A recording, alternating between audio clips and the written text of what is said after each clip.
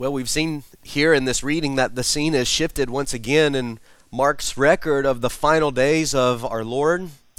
And each step along the way takes Jesus closer and closer to the cross. If you'll remember, the chapter began after Jesus's Olivet Discourse. The chapter began in Bethany. It wasn't actually in Jerusalem. They're outside of Jerusalem, about 2 miles. They're in Bethany in the house of Simon the leper. And that's when Mary takes the alabaster flask of ointment and worships and anoints Jesus there. The next passage, Jesus and the disciples move into the city of Jerusalem. New scene is set up for us. This time it's in the upper room in Jerusalem where John and Peter have prepared the Passover meal. Jesus leads that amazing final Passover and institutes the Lord's Supper for us that we still observe and will observe even this morning. Last week we saw the scene change once again. This time they're on a midnight stroll, moving from the upper room in Jerusalem out to the Mount of Olives, where Jesus tries to prepare his disciples for what lay ahead of them later in the evening. It's like flipping through a picture book. Each page, each turn of the page reveals a new, vivid, colorful picture and scene following Jesus in these snapshots along the way in these final hours of his life as he moves towards the cross and providing our redemption. In verses 32 and 33 are what provide the background for this particular portrait in Mark chapter 14. Look at verse 32 with me again. They went to a place called Gethsemane, and he said to his disciples, "Sit here while I pray." And he took with him Peter and James and John and began to be greatly distressed and troubled. So if we were looking at each scene in this chapter as a new page in the picture book, the flip book, so to speak, of Jesus' final hours, what sets the scene here for us is these three elements given to us here in verses 32 and 33. The first one being the place. It was a place called Gethsemane, a garden near the Mount of Olives. It was probably an olive tree garden. Probably was surrounded by some sort of wall that paired it off. In fact, you can go to the Garden of Gethsemane today. I actually think I have a picture. If Becky, you want to throw this up? This is the Garden of Gethsemane today. This is where it is today.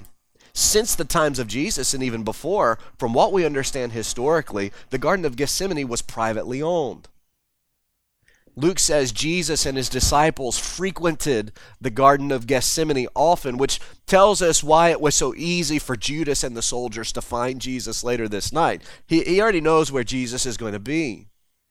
They would often meet there and convene there, Luke says. It was a place of prayer for Jesus. No doubt Jesus, being familiar with the owner of the garden, who would allow him a quiet place of solitude to go with his disciples, to teach them and to pray with them and to spend time with them. That's where he's moved once again. You can imagine under the cover of night, the middle of the night, in a small garden like this, Jesus leaves 10 of the disciples, about 8 of the disciples at the gate keeping guard.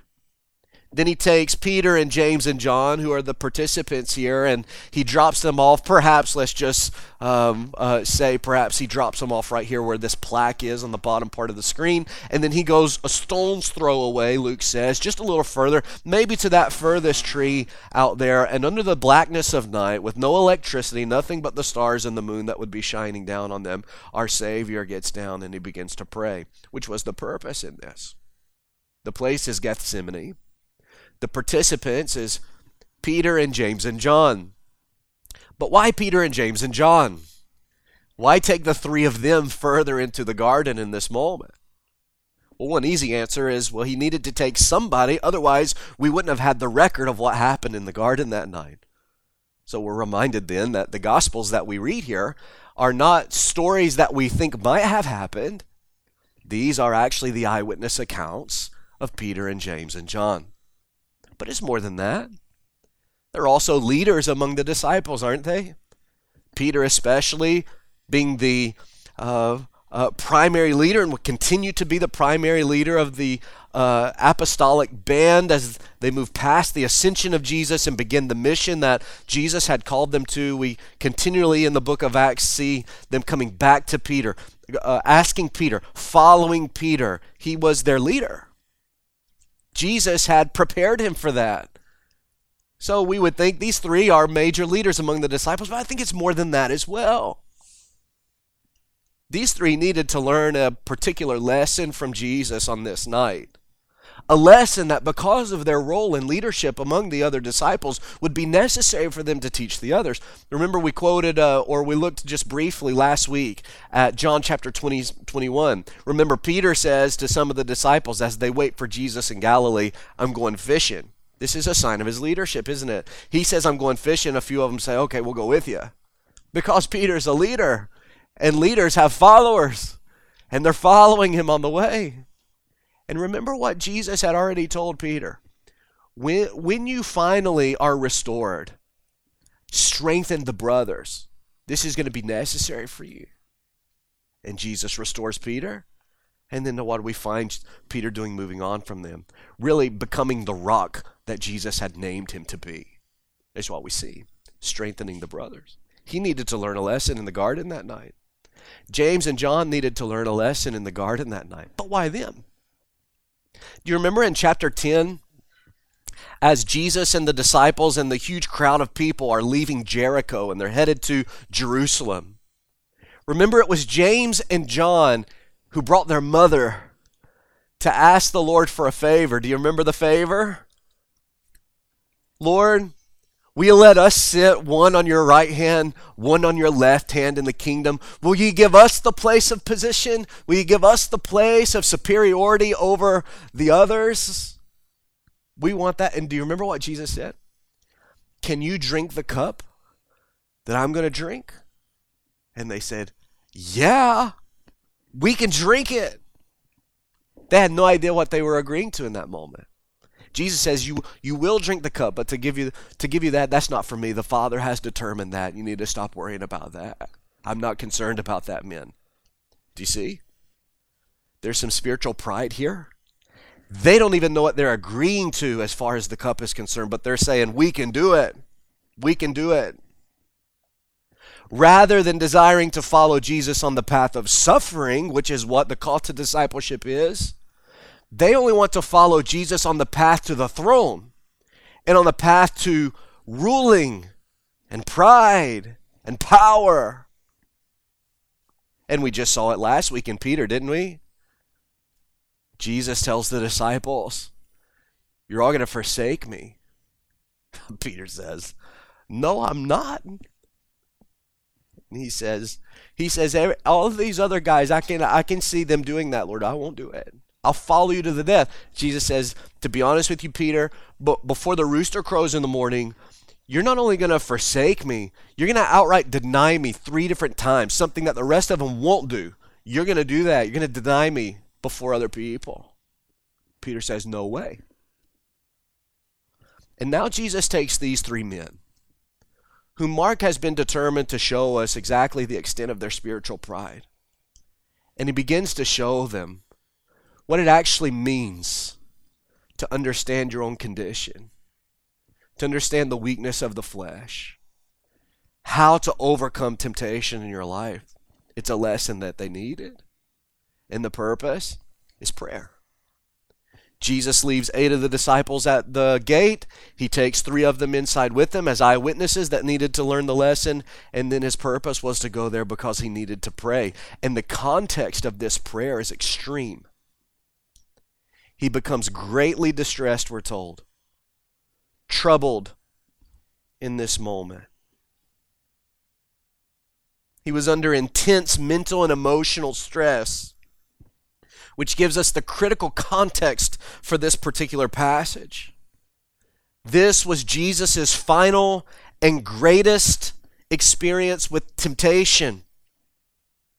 And he knew that prayer was essential in persisting through such spiritual distress. Which brings an interesting question to our minds, doesn't it? How is that even possible? How is it that Jesus, our Savior, our resolute Lord and determined Savior who has been on this path to the cross knowingly for so long now, how is it that in this moment he seems so weak? How is it now that in this moment he seems to be so distraught over what is about to happen? How is that possible? We spend a lot of time contemplating and convincing others of the fact that Jesus is a man who was also truly God. That sometimes we forget that the opposite perspective is also true. That Jesus is the eternal God who also became truly man. And in becoming truly man, he took on every dynamic of humanity aside from our sinful nature. Which means that he understood weakness, he understood temptation, he understood emotion, he understood trouble and hurt. And it's this dynamic of Jesus' being that makes this text, at least for me, maybe you haven't thought of it this way, and I don't mean to put questions in your mind intentionally.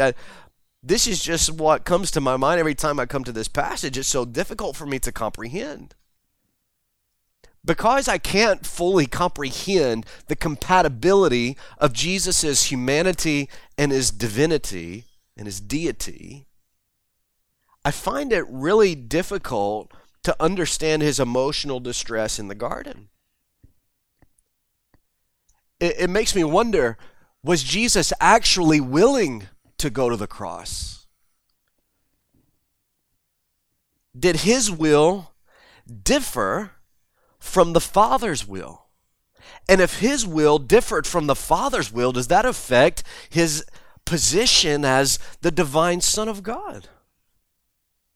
Was his distress here related to the physical suffering of the crucifixion, or was there something else that troubled him in these moments? These are the kind of questions that come to my mind as I read this text. Perhaps some of those, or maybe one of them at least, has come to your mind. And we can't ignore those things. And here's the thing. This event uniquely reveals Jesus' true humanity, which ultimately points us to and highlights his true deity and the extent to which he was willing to go to save us. That's what comes glowing off of the page as we read this text. And tucked in underneath that amazing picture of grace, we find this example of faithfulness and what it means to be a true disciple following the Lord on the path of suffering. And those are the things that I hope that you will see as we go through this study this morning. 3 things I'd like to point out. The first thing is this. I want you to see his agony. I want you to see his agony. Verse 34. He said to them, "My soul is very sorrowful, even to death. Remain here and watch." This is what he said to the 3 disciples that he has taken further into the garden. "I'm very sorrowful, even to the point of death," he says. Now that's pretty extreme. We've already noted that he was facing considerable mental and emotional distress, but his words here reveal exactly how extreme his distress was. His mental condition here was not good. It's the kind of despair that we see in the Psalms of Lament. Jesus indicates that his sorrow is so deeply felt in this moment that there is a physical expression that brings himself to the near point of death as a result. He is so sorrowful in this moment, so distressed in this moment, that physically his body is about to give in to death before he even gets to the cross. Those are Jesus' words.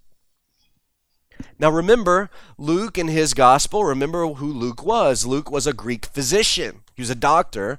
This is something that he adds in his account. In Luke chapter 22, he says, being in agony, he prayed more earnestly, and his sweat became like great drops of blood falling down to the ground. You're probably familiar with that imagery. Jesus praying in the garden and his sweat literally becoming blood as he is in so much distress and agony in this moment, Luke says. Now, it's possible that Luke meant that metaphorically, just to give us a visual of the deep distress that Jesus is experiencing in that moment. But it's still worth noting that there is an actual medical condition whereby a person's sweat is mingled with blood. It's called hematidrosis. And according to the National Library of Medicine, though it can be the result of a blood disorder, it's most often associated with someone under intense emotional distress. This is a quote from this medical journal, this national medical journal. Fear and intense mental contemplation are the most frequent causes. That's intense. Have you ever been that sorrowful? Have you ever been under that much distress? Maybe you have. Probably not. Whether we're to understand this metaphorically or literally, the fact is that Jesus encountered an emotional agony that few of us will ever really be able to understand. The question is, what exactly is it that caused this level of stress in our Lord? Was it the prospect of crucifixion, something Jesus undoubtedly from being a very little boy had witnessed probably on many occasions in his life? He knew what that would be like. He had seen mutilated bodies crucified in this way before. He understood that. Is it the prospect of crucifixion that leads him to this moment of trouble? Was there something else to his anguish? Look at verse 35.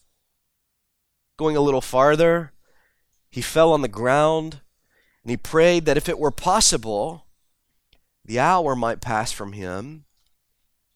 And he said, Abba, Father, all things are possible for you. Remove this cup from me, yet not what I will, but what you will. So Jesus tells the 3 disciples to wait and to watch. Then he goes just a little bit further and he cries out to the Father. 2 words he uses here. One is from Mark and one is from Jesus. Mark's word is hour, that this hour might pass from him. Jesus' words in his prayer is cup, that this cup would be removed from him. Hour and cup are synonymous expressions of what Jesus is about to endure in his arrest and trial and crucifixion. The cup in particular is an image used regularly in the Old Testament to refer to God's judgment against sin. It's a picture of God's wrath being poured out against sin and against sinners. Now, I'm not suggesting that the physical suffering of the cross was meaningless to Jesus, but his agony in this prayer is about much more than pain of death. It's about the judgment of God. When Jesus anticipated this hour, when he looked into this cup, he saw God's plan for redeeming sinners, which meant that someone must face God's wrath. And when he asked for the possibility of it being removed, it wasn't that he was pushing against the Father's plan. Here's what he was saying.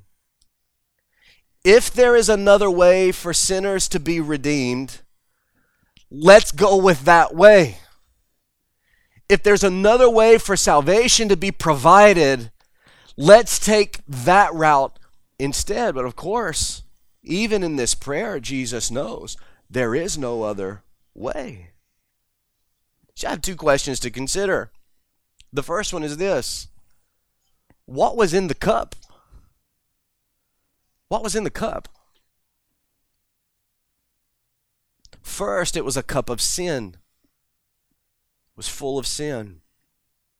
When he looked into the cup, he saw every kind of rebellion against God, every idolatry, every immorality, every act of violence through history filled this cup. And when he anticipated the coming hour, he, the perfectly sinless Son of God, knew that he must become the sin bearer. When he looks into the cup, he sees the thing that he dreads the most. He sees our sin, the sin of the world. And we're reminded of Paul's words in 2 Corinthians 5. For our sake, Paul says, God made him to be sin who knew no sin. Why? So that in him we might become the righteousness of God.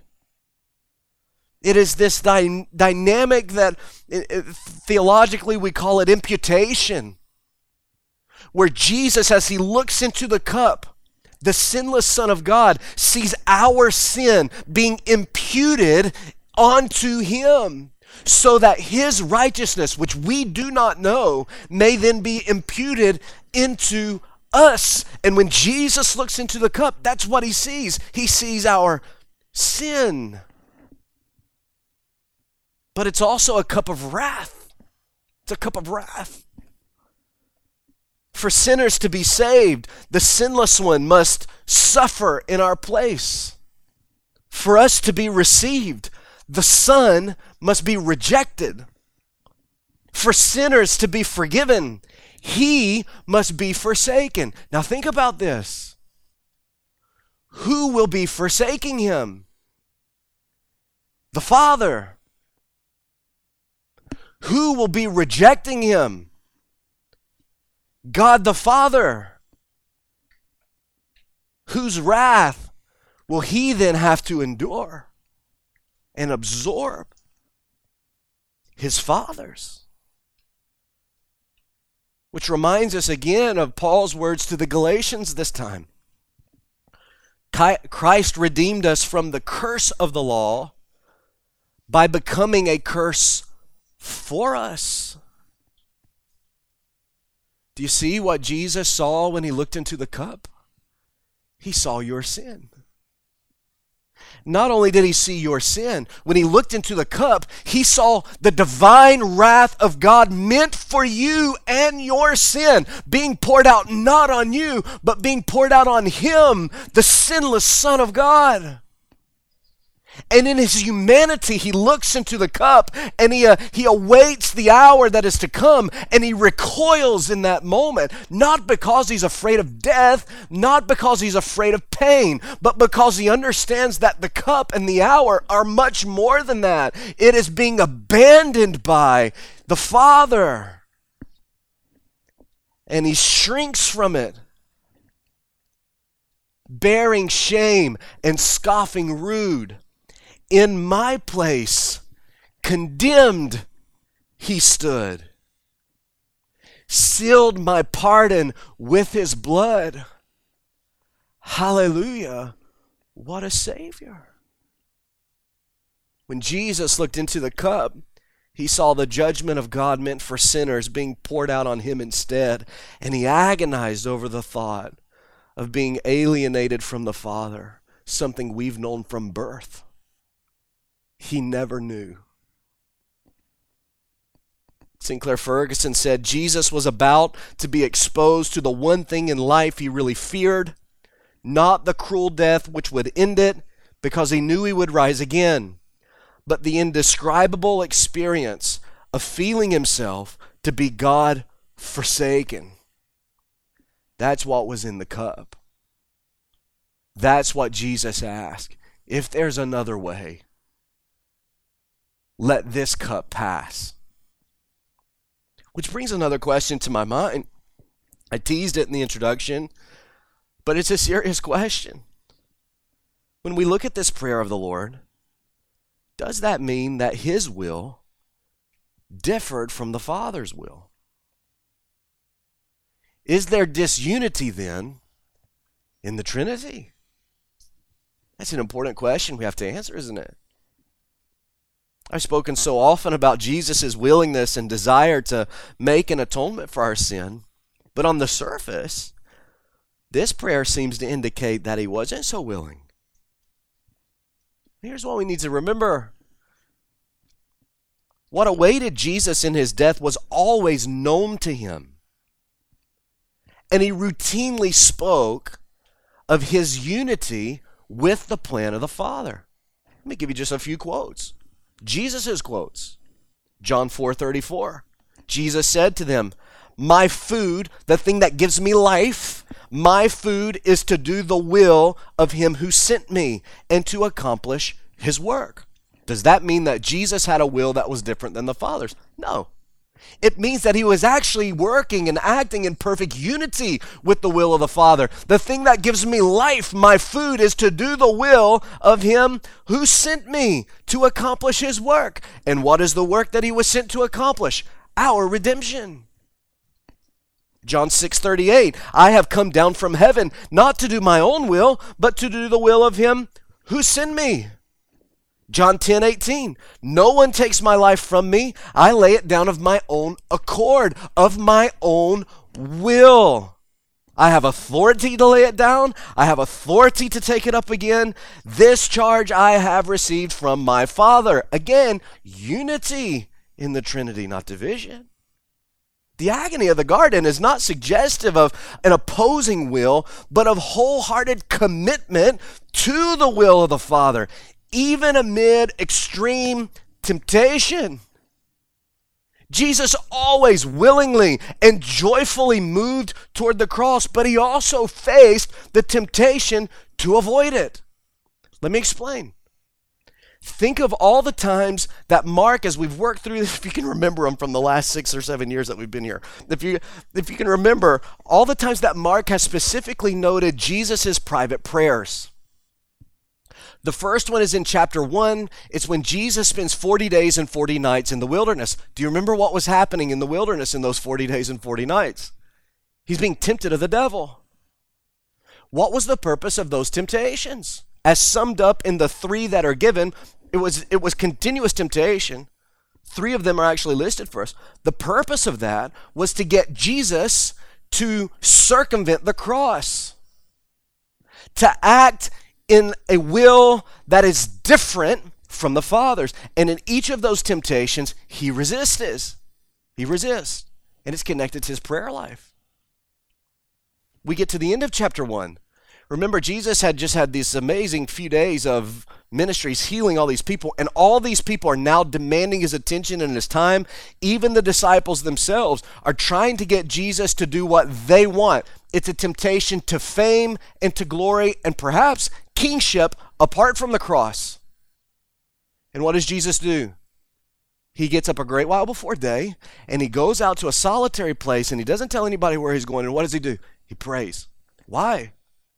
Well, it's connected to a temptation in that moment. Fast forward a few more chapters. Is it chapter 8? Maybe it's chapter 6. I can't remember. Remember the feeding of the 5,000? When they're leaving, John's gospel tells us that Jesus had to escape because the zealots in that area were trying to make him a king by force. Temptation. He could become the king without the cross. And what does Jesus do? He sends the disciples out on the Sea of Galilee in the boat, and he goes up into the mountains by himself to pray. The next time we see his prayer is here. What's happening in the garden? This is the pinnacle of temptation. One final assault and final effort on the part of the evil one to get Jesus to circumvent the cross, to get Jesus to go against the will of the Father. It is stronger than it's ever been before, and in this moment, Jesus faces temptation, and he perseveres through this temptation once again. He never sinned. That's what's happening here. It's not that he wanted something different from the Father. Of course he didn't. But remember, he was a man who was subjected to the same temptation we are subjected to. Philippians 2 and verse 8, being found in human form, he humbled himself. How? Paul says, by becoming obedient to the point of death, even death on a cross. What does obedience indicate? submission to the will of the Father.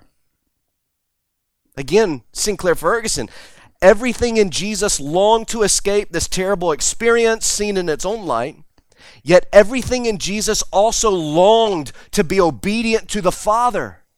So he took the cup. Never in the Gospels does the humanity of Jesus shine through more clearly. Never in the Gospels does his holiness appear more forcibly. And the apostles picked up on this. Let me remind you of Hebrews chapter 4 and verse 15. We do not have a high priest who is unable to sympathize with our weaknesses. That's not who Jesus is. He knows our weaknesses because he's experienced our weaknesses. The writer goes on to say, one who in every respect has been tempted as we are, yet without sin. What is this scene in the garden about? Jesus conquering sin for us. For us. He remains steadfast and true and perfect and holy. Yet at the same time, he endures the things that we can endure so that we can now look to him who fulfilled the law perfectly. His obedience and submission to the Father are clear even in his prayer.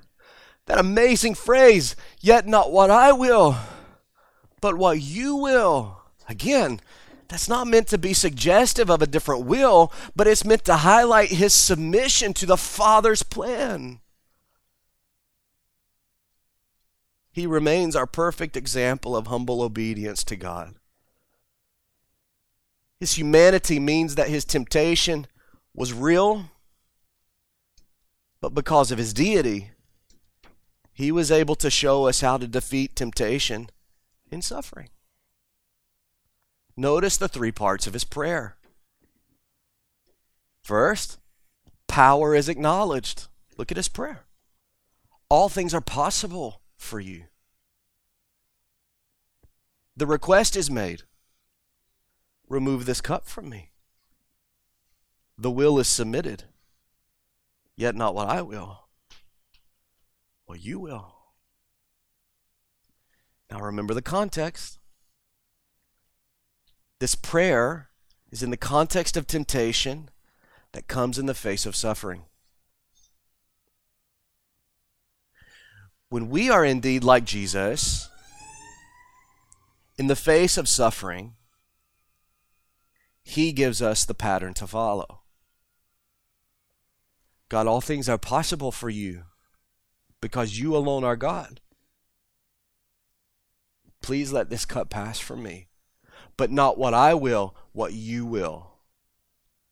Is that not the pattern we are to follow in our prayer? Loved ones, if we are to endure this life as faithful followers of Jesus, we must learn to take the Lord's posture in this prayer. We have to acknowledge the power of God to do anything that we ask. And we must be willing to make our request known to him. He invites us to do that. Isn't that amazing? That knowing that our request may not be in line with his will, he invites us to make it anyways. That's amazing. But we must never seek our will above his, even if his plan is painful and difficult. How in the garden he persisted, I may never truly know. The fearful weight of true obedience, it was held by him alone. What wondrous faith to bear that cross, to bear my sin, what wondrous love. My hope was sure when there my Savior prayed, Father, not my will, but yours be done. That's his agony. That's a lot longer than the rest, okay? Number 2, his pattern. Look at his pattern. Verse 37. And he came and found them sleeping and said to Peter, Simon, are you asleep? Could you not watch 1 hour? Watch and pray that you may not enter into temptation. The spirit indeed is willing, but the flesh is weak. And again he went away and prayed, saying the same words. And again he came and found them sleeping, for their eyes were very heavy. And they did not know what to answer him. So as he's done so often in this gospel, Mark brings together again the reality of Jesus' messiahship with the instruction of faithful discipleship. And at this point in the passage, he turns the focus away from the agony of Jesus in the garden, representative of his messiahship, and he turns now the attention over to these disciples. The rest of the text here is about them. It's about how they begin to fail in the garden. And there's a lesson here of spiritual vigilance, prayerfulness for those who follow Christ. We learn here that apparently Jesus' first prayer lasted about an hour. And when he returns, he finds the three that he had instructed to watch actually sleeping instead. So he corrects and he instructs them, but before it's all over, he returns twice more to find them still sleeping. Before we crack down too hard on them, let's remember it's the middle of the night. And this has come at the end of a long day where at least two of them have been responsible for the preparations of Passover. Then they've gone through a Passover meal that would have taken hours. If you've ever been under just intense mental and emotional stress, even for a short amount of time, you know it can wipe you out, right? Now imagine you're with these men and you're at the Passover meal, and in the midst of this, you have this stress and emotion laid on you when it's revealed that one of you is going to betray the Lord. And then beyond that, you're told that all of you are going to forsake him. This would be emotionally charged this evening. And now when they get to a dark, quiet place in the middle of the night, the flesh is weak. They're told to watch, but they fall asleep. They shouldn't have fallen asleep. But let's not act like we would have stayed awake either, because every one of us would have fallen asleep that night. Jesus goes a little further and he begins to pray, and when he comes back, he finds them sleeping. It's not that they didn't want to obey Jesus. They did. But in the weakness of their flesh, they failed to do as they were told. The three disciples who were most vocal about their commitment were sleeping at the moment they should have been most watchful. And it's a warning to us about spiritual pride and complacency that is produced by it. If the men had stayed awake, they would have witnessed the premier example of how to endure temptation, but they only got snippets of it. Where Jesus prayed was far enough to be private, but close enough to still be heard. That's what Luke tells us. Luke says he was a stone's throw away. Given the intensity of Jesus' emotional state, we can easily discern that his prayer was not a quiet whisper. The writer of Hebrews actually tells us this straightforwardly. Hebrews chapter 5 and verse 7, the writer is referring to this moment in the garden. And he says, in the days of his flesh, Jesus offered up prayers and supplications with loud cries and tears to him who is able to save him from death. Now think about this. Jesus is just a little ways away, and his prayers are cries to the Father. His emotional state in this moment has brought him near to death itself by his own words. And here he cries out to the Father. He's not saying, oh Lord, please, let this cup pass from me. No, he's crying out, Lord, please, if there's another way, if there's another way. He's crying to his Father in this moment. The disciples could hear this agony. They could witness the agony with their own eyes. And yet, they fall asleep. When Jesus tells them to watch in verse 34, he wasn't asking them to stand guard. He was inviting them to observe his struggle. He says, watch me. He was teaching them how to prayerfully persevere through the weakness of the flesh. And this comes through most clearly in verse 38. Look at it with me again. Watch and pray. Watch me, men. Watch and pray that you may not enter temptation. And here's the ground for that statement. The spirit is willing. The flesh is weak. They knew that because their spirits were willing. James and John, without even knowing what was in the cup, said, I'll drink it for you, Lord. Peter said, everyone else will abandon you. I will go to the death with you. The spirit is willing. The flesh is weak. And in the moment of temptation, Peter and James and John flee for Jesus. The spirit is willing. Over and over, he's come to do the will of the Father. In the moment of temptation, the flesh is weak. And the perfect Son of God shows them a pattern of how to endure. To be mindful of your weakness and persevere in prayer. And he does it without sin. Watch is observe me. Pray is mimic me. Not into temptation is the result, which is following him.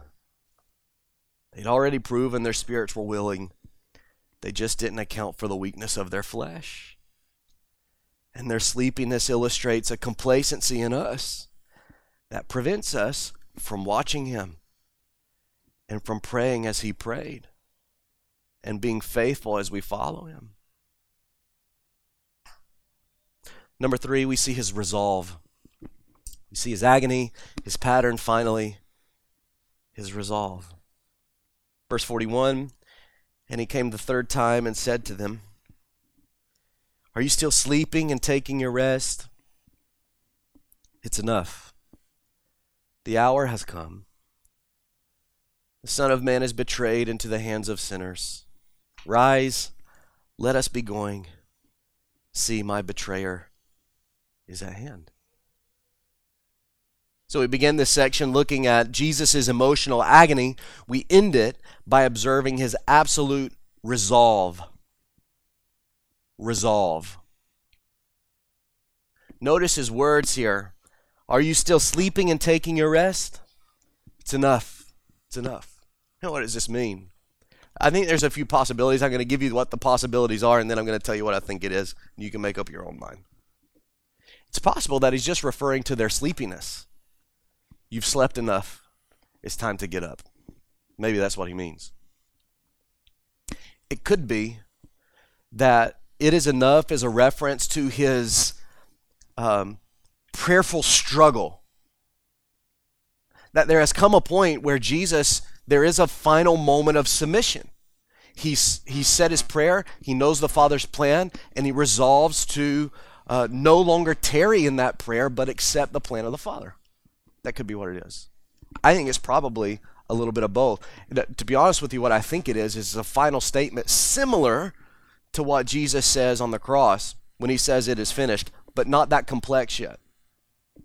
Remember when Jesus comes into Galilee, what is it that he's preaching? Repent and believe, the kingdom of heaven is at hand. The kingdom of God is at hand. I think probably what he means here is everything that leads up to my cross has been accomplished.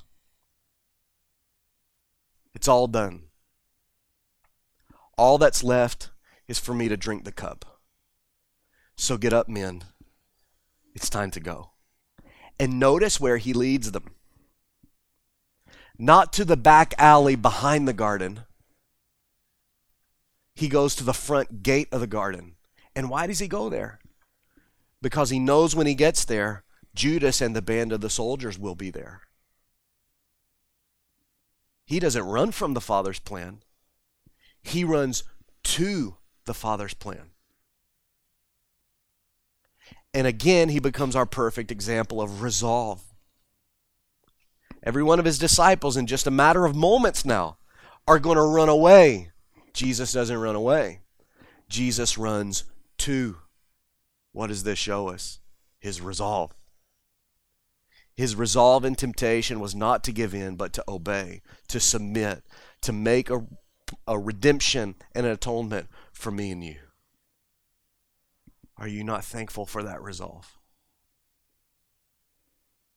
that in his greatest temptation, he persevered. Because if he had not persevered, you and I would be lost. We'd be lost forever. In the greatest display of obedience, says Kent Hughes, that will ever be known, Jesus took the full chalice of man's sin and God's wrath, looked, shuddering, deep into its depth, and in a still act of his will, drank it all. Every drop of the cup, he drank. He left nothing behind. He resolved in unity with the Father on the basis of his own joyful will to drink up every bit of wrath that God had reserved for you.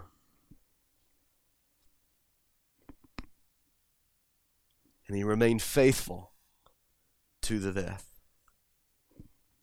And it's with this same resolve that he calls us to follow him, even on the path of suffering. To stay faithful, to stay prayerful, to stay engaged in watching him and mimicking him. Let me close it this way. Hebrews 12 and verse 2 says that it was for the joy that was before him that he endured this temptation and submitted to the Father's plan. It was for joy that he drank the cup. We don't find much joy in this passage. But the writer of Hebrews said it was indeed for joy that he did this. Do you know what the joy is? What was the joy that was before him? What moved him to do this? Our redemption. Our forgiveness. Our reconciliation. Our peace. Our salvation. Our sin made the cross of Christ necessary. His love drove him to endure it with joy. For God so loved that he gave, that whosoever will be saved. You can fill in those gaps. He took our place so that we may know his peace. He procured our salvation, and he offers it freely to all who will believe and follow him. And the question is, will you repent and believe and follow him? Sinclair Ferguson said, he has drawn the sting from our darkest hour, for he has entered our God-forsaken condition so that we might share his God-accepted relationship to the Father. And just as a final point of application for those of us who are believers, indeed our spirits are willing to follow Christ no matter what we face. But don't forget, your flesh is weak. My flesh is weak. The only answer for persevering is to follow the Lord's pattern. Watch and pray that you enter not into temptation.